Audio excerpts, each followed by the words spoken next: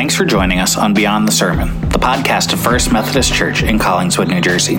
On this podcast, the goal is not just to share our sermons, but to go beyond the sermon and talk about what we're learning and what God is doing in us and in our community. The sermon you're about to listen to comes from our Summer 2023 sermon series, Living Stones. In this series, we're looking at who Jesus is calling us to be as he builds us into a spiritual home.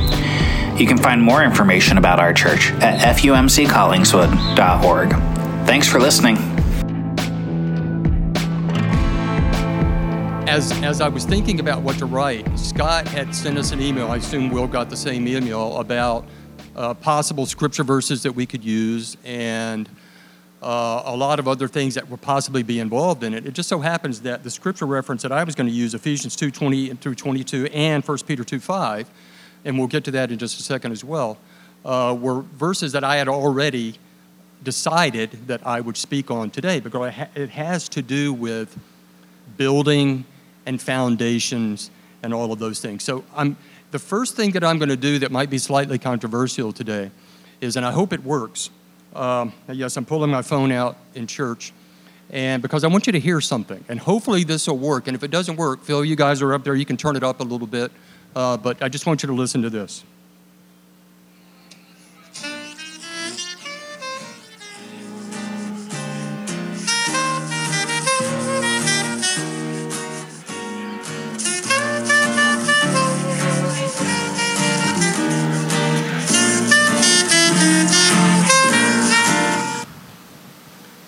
$10 to anybody over here that is between the ages of 12 and 18, if you can tell me what that's from.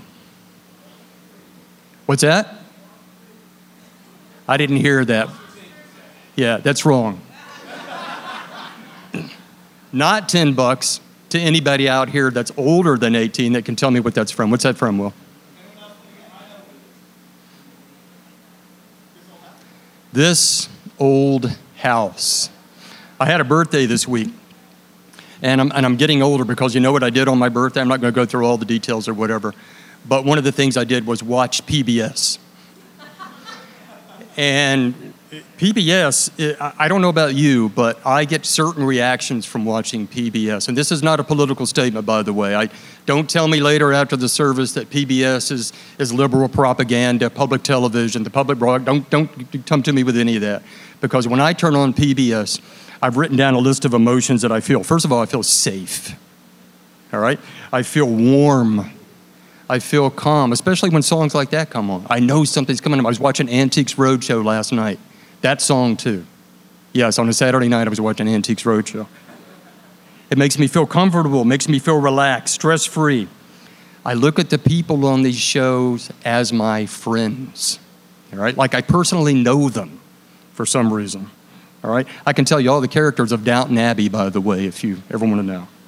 It makes me feel smarter, it makes me feel wiser, and it makes me feel older, all right? So if you are young over here on the left, and isn't it nice how we segregate ourselves, by the way? If you feel the need to feel warm and safe and calm and secure and old, turn on PBS from time to time. You might find out something that you like. But we're talking about building, and if you watch This Old House, I like the fact that they take something that is old and dilapidated and that needs to be renewed in some way, and we'll get to all those words in a little while too. And I like to see what they do. I learn from it. I'm not a builder by any stretch of the imagination. I'm more of a fixer. If something is built and then it gets broken, I might be able to fix it, but I can't create it. It would never pass inspection. It wouldn't be up to code. But let me tell you a little bit about the history of this room. I was looking around this room before we started, and I do believe, let me count over here, 1, 2, 3, 4, 5, 6. 1, 2, 3, 4, 5, 6, 12 Sunday school rooms above us here. And I don't know if you know anything about the history of this room, but the first church was built on the corner here in 1887. I'm looking around and none of you were here at that point. Do have a couple people that were close, I think. 1887. And then the church began to grow. So they tore down that building and they built another building, which was the original building that looked a lot very similar to this one. That was in 1904. That was the second one. And then they began to grow again.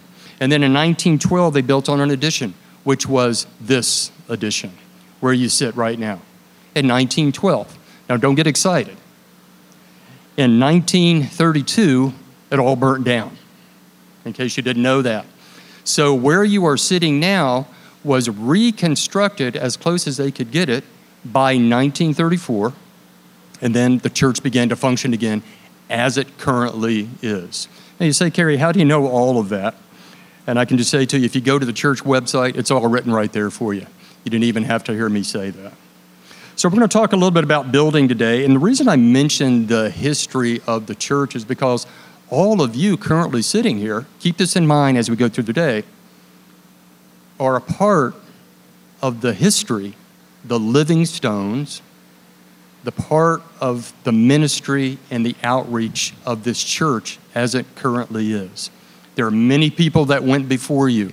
If I was to begin the names of people, pastors, the saints that came before, it would be way too many to even mention. And I won't specifically pull anybody out today. But think about this as we continue. You, sitting here today, or anywhere in the church, or a part of anything that you do in the church, are a continuing part of the history of the ministry of First United Methodist Church in Collingswood. So let me get to the scripture today, and I will let you know. We are reading from the Amplified Version today. It's one that I like to read. It reads very well. And we are going to be reading chapter 2, verses 19 through 22. And I'm going to throw in 1 Peter, one that Scott has already used, 1 Peter 2:5. So here we go. So then you are no longer strangers and aliens or outsiders without rights of citizenship, but you are fellow citizens with the saints, God's people, and are members of God's household, 20 having been built on the foundation of the apostles and the prophets, with Christ Jesus himself as the chief cornerstone, in whom the whole structure is joined together, and it continues to increase, growing into a holy temple in the Lord, a sanctuary dedicated, set apart, and sacred to the presence of the Lord. In him and in fellowship with one another, you also are being built together into a dwelling place of God in the Spirit. And of course, 1 Peter, the verse, you believers are like living stones. You're being built up into a spiritual house for a holy and dedicated priesthood to offer spiritual sacrifices that are acceptable and pleasing to God through Jesus Christ. Strong words, right? Reads well from the Amplified Version. Hold on just a second. I am going to make an adjustment here. Okay, a little bit about Ephesians in case you're not interested, and in case you're interested in that, just before we get into this.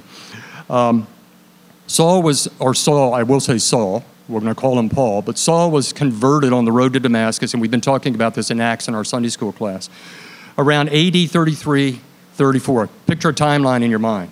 This is the below zero side here. This is zero, and looking at you, this is the AD side, Anno Domini, the year of our Lord. So around AD 33, Paul comes on the scene as a persecutor, but he was converted on the road to Damascus. God, the big light hit him, and then he got blind, and he went to Damascus, and he received a sight, and then from that point forward, he became a missionary for God. So he went on a couple of missionary journeys, and right now, his third missionary journey was between AD 52 and 57, way out here, 20 or so years after his conversion. He did a lot of stuff in between those 20 years. And then in AD 62, he got thrown into prison for various and sundry reasons, but the main reason was they had found a way to do that to Paul, to imprison him. He was in a Roman jail, but he didn't stop ministering. What he did was he wrote letters.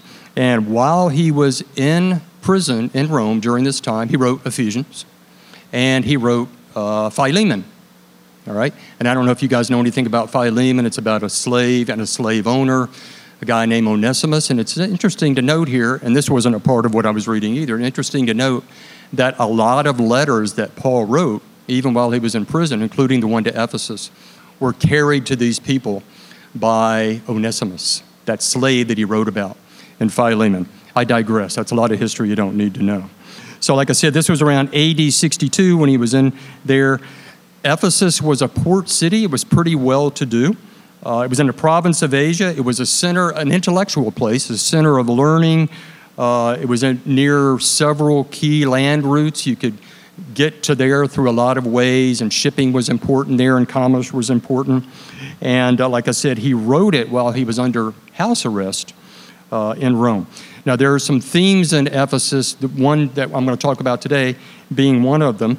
But mainly the themes are Christ has reconciled all creation to himself and to God. We actually spoke about that in Sunday school this morning, reconciliation. Christ has united people from all nations to himself and to one another in his church. That means Jews and Gentiles, as we've continued to talk about in Acts.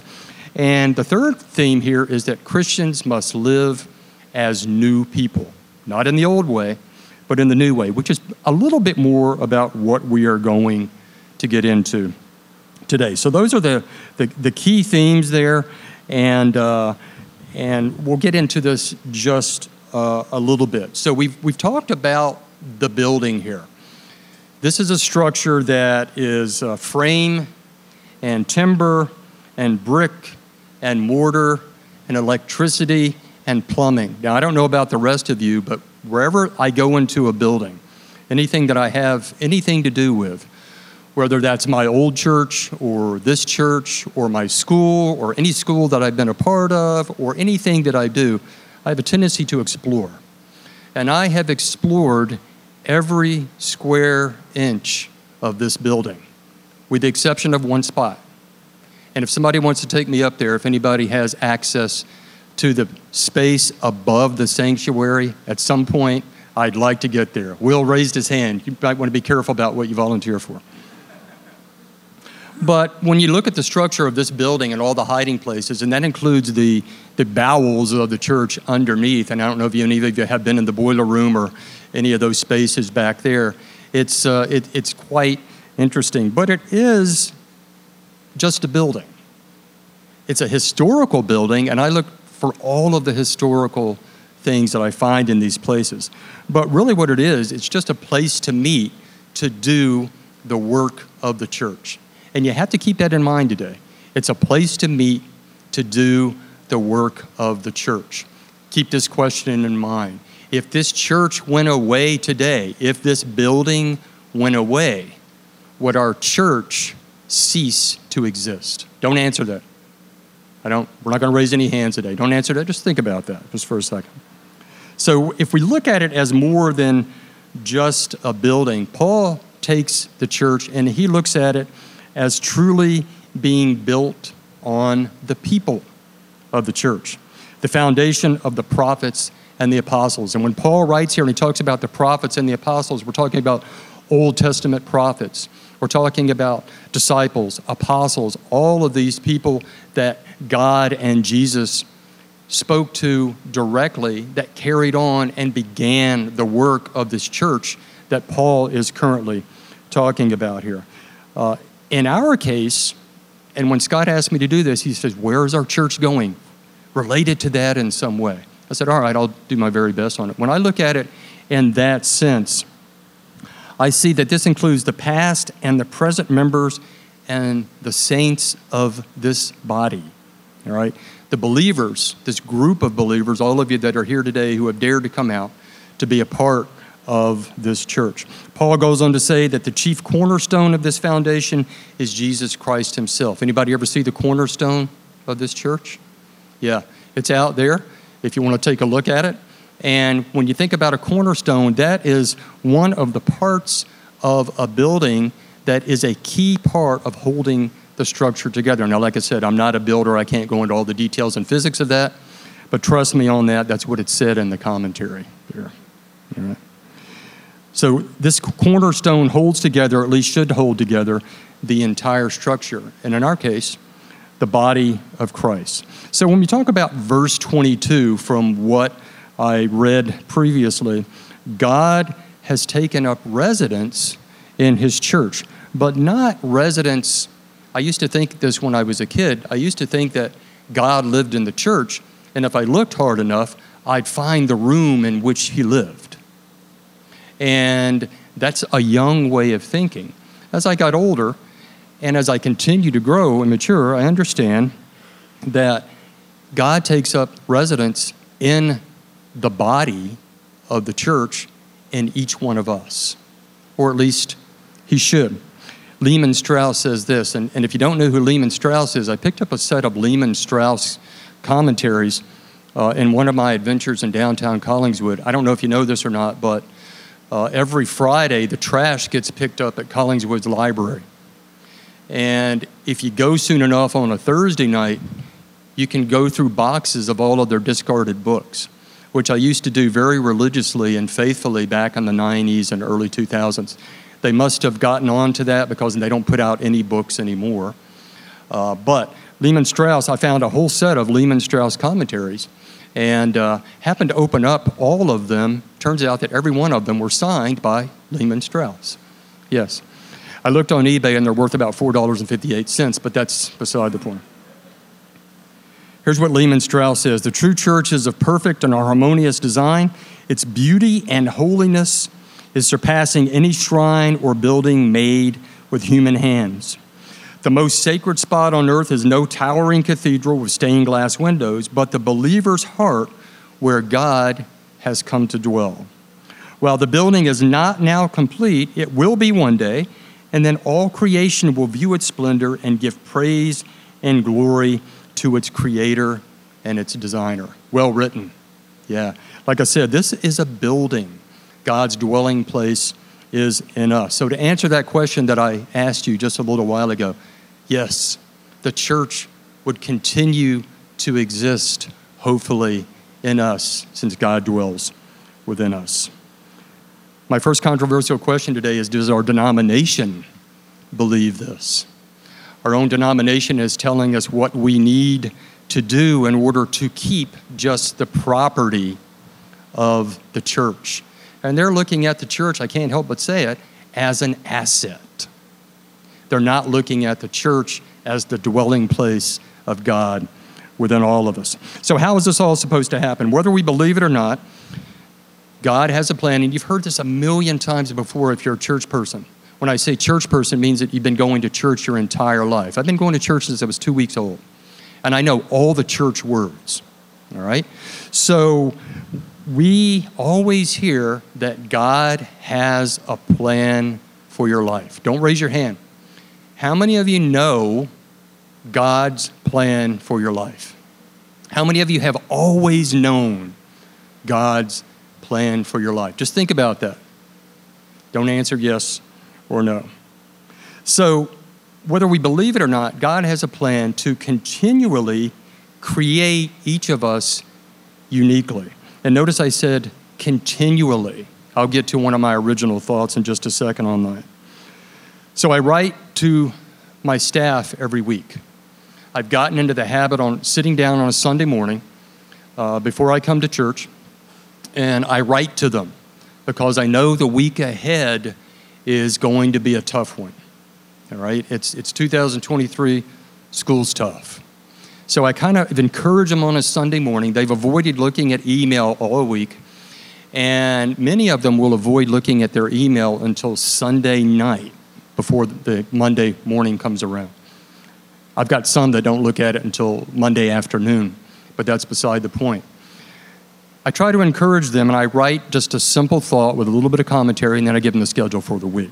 So I'm going to steal from myself here. This is from June 11th of this year, 2023, just a few weeks ago.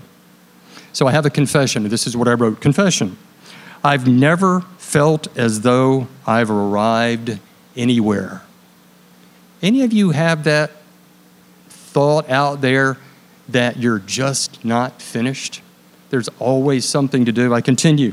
Sure, we complete tasks, we finish projects, we end the school year, etc. However, I always feel like there's something else to do. We may get a short break from the routine, but it's really just a sign that something else is beginning. A time to rest, a time to grow, a time to change and to improve and become a better version of who we were when we thought we had reached our destination. Hang on a second. This Old House is playing in my pocket. None of you heard that, did you? Good. We've become a better version of who we were when we thought we had reached our destination. Accept it. We are never finished. If you ever get to the point where you think that we are finished and everything that God is doing with us is done, then we've reached a point where we need to rethink how we're thinking in regard to our ministry in the church. But a couple things have to happen. This means giving up our own plans, following God's purpose for us as individuals, as the living stones. I think on the other side of this wall, there's like a brick wall, fake brick wall, right? As living stones of the church. Standing on the foundation of the apostles and prophets means this. It means that the church is not built on modern ideas. Isn't that a term that we've used a lot lately? A church that's built on modern ideas. I was in Sunday school this morning. I told George I might steal this. He was talking about a meme that he saw about God's standard compared to man's standard. And the meme had a little chart, and at the top it said God's standard, and that line went straight across. It didn't dip. It didn't go down in any form. And then below that it said man's standard, and it started out level with God's standard, and then correct me if I'm wrong here, George, it went down and down and down and down. Man's standard for faith has been something that has been changing continually in our own denomination, in society in general, and it's not good. It's a man-made standard. It's not God's standard. But it also means that it's not built on modern ideas, but continues to be built on the spiritual heritage provided for us in God's Word. It's continual growth and improvement. I mentioned to you a little while ago, I'm not a builder. I'm a fixer. If I built something, and I can't think of anything that I've ever, no, I take that back. When I was a kid, I used to build model airplanes, all right? And I was pretty good at that. But there were instructions and things that you could follow step by step, pieces to cut out, what color to paint them, where to put the decals, all of that. So I still have a couple of those left. But if I was to build a building left up to my own devices, I've mentioned this, it would be out of code, wouldn't pass inspection, it would be inhabitable, all right? But if you think about the order, and I used this old house earlier, the operations of this old house, if you've watched the show, they go into a dwelling and they evaluate it, they look at it, see what needs to be done, they develop a plan as to how it's going to be remodeled or refurbished, they demolish parts of it and get rid of pieces that they don't need anymore. But when they demolish it, they take a lot of the original structure and they repurpose it. Oh, we're going to tear up this floor in this room, but we can use it as a shelf in this room, maybe, to remain with some of the character of the house. They restore what they can, they remodel and build on and make additions where they can, and then they just rebuild everything, put the grass down, invite the people in, and have a big party. All right? When you think about that, is it okay to follow our own plans? We get this kind of idea sometimes that we can't, when it comes to following God's plan, we can't put any of our plans in it. I don't believe that that's true. Stealing from myself again, October of 24th of 2021. I'm finally old enough to understand and identify the things I do well. Do you know the things that you do well? Do you know your gifts? It took some time to reach this point. Likewise, this knowledge also reveals what I have yet to learn. Age or experience is irrelevant in the matter. Admitting what I don't know opens the door for improvement, as long as I can stay out of the way of those willing to teach me. When I continue, or when I combine the two, what I do well with what I'm still learning, it's amazing what I can accomplish. All right, from October of 2021. Sometimes our plans aren't necessarily wrong. I encourage you, if you haven't done this today, discover the things that you do well. I had no idea when I was 15 what I wanted to do. I knew Christ. I was a good Christian. I was following the Lord. I was doing all those things, but I had no idea what God's plan was for my life until someone gave me some advice. And they said, Karry, what do you do well? And I said, well, I do this and I do that and I do this. They said, go into it and do it. Don't worry about God's plan at this point. He'll take what you know and what you do, and you'll end up where you're supposed to be based on the gifts that God has given you if you let him. That was good advice that somebody gave me. It's a continual process, discovering which parts to use, which parts to throw away, which parts to demolish, which parts to repurpose. Either way, it's a continual process. So speaking of a continual process, building takes time. It's not something that happens overnight. We must use the right resources. If you were to write down a list today of Christian tools, we often use this word toolbox in education. What's in your toolbox that you can use? What's in your Christian toolbox? I wrote down some things, and I will admit I can either confirm or deny that I wrote this down when I was sitting on the beach on Friday morning. I wrote these things down as Christian tools. God's Word. We hear that a lot, right? God's Word takes a lot of forms. I don't have a Bible up here with me unless you count this today, which is what I use a lot. All right, but God's Word. But we hear that a lot. Stand on the foundation, standing on the promises of Christ my Lord, God's Word. But what does that mean? It means we must use the Bible as a thing to read, as a thing to study, a thing to apply, a thing to teach, a thing to share. Taking it at the value for which God intended it without changing what it means to suit our own purposes. George also brought up today some things in the law, the civil law and the ceremonial law, that we necessarily don't do today because it would be just kind of against the law to do. One of the examples I brought up, I think, was stoning. We don't stone anyone today, do we? You haven't stoned anyone this week. Thank you for not doing that. But to follow the principles of what that law was intended for, right? And that was to help people understand what God's value is. Prayer is one of them. Prayer and intimate conversations with God. When I say intimate conversations, they're personal. They're private, but they are conversations. When we pray, hopefully you don't get together or by yourself and have a little devotional time in the morning and pray like we pray in church. Have a conversation with God. Next, time spent with people who are like-minded. What we're doing today, Christian fellowship, being with others who are building with you. I like to call them today the construction crew. You're all part of the construction crew today. And since we talk about this taking time, and by the way, one episode or one season or one project on this whole house normally takes about a year of episodes to get through. I've been patient enough to follow one project through all the way to the end. I've had to watch a few reruns, but it takes some time. Growth and maturity as a church takes a lifetime of episodes. And as I mentioned before, we never arrive. So just like in this old house, the art of building a better structure doesn't change. We have to make a choice. What are we going to demolish? What are we going to repurpose? What are we going to replan? How are we going to create the additions? Rebuild and restore to the original plan and purpose.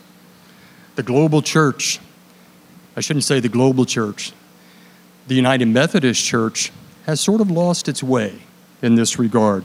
They've lost the foundation of the apostles and the prophets and God's word and the plan of the original builder. Our job is to get back to that, or at least maintain what that is. Following the plans of the original builder, it must be up to code, and I guarantee it'll be inspected at some point. The plain gospel of Jesus Christ is simple.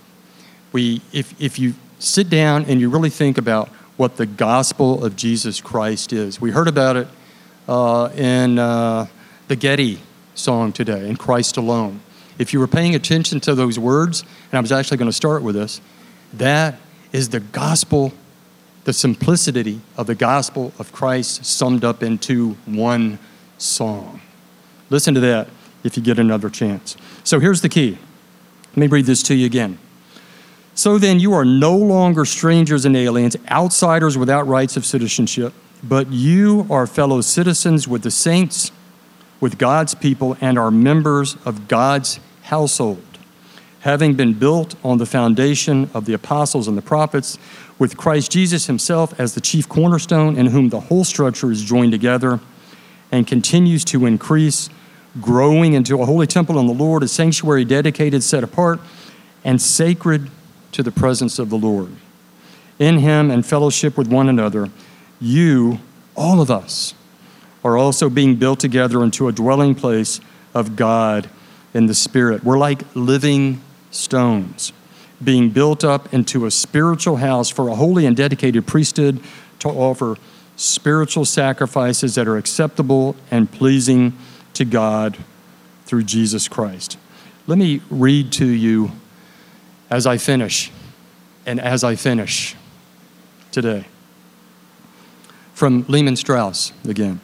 The true church is a perfect and harmonious design. Keep in mind, that's the true church. Its beauty and holiness surpassing any shrine or building made with human hands. The most sacred spot on earth is no towering cathedral with stained glass windows, but the believer's heart where God has come to dwell. While the building is not now complete, we've spoken about this, we're a work in progress. It will be one day, and then all creation will view its splendor and give praise and glory to its creator and designer. God has taken up residence in his church in each believer. We, think about this, are the habitation of God.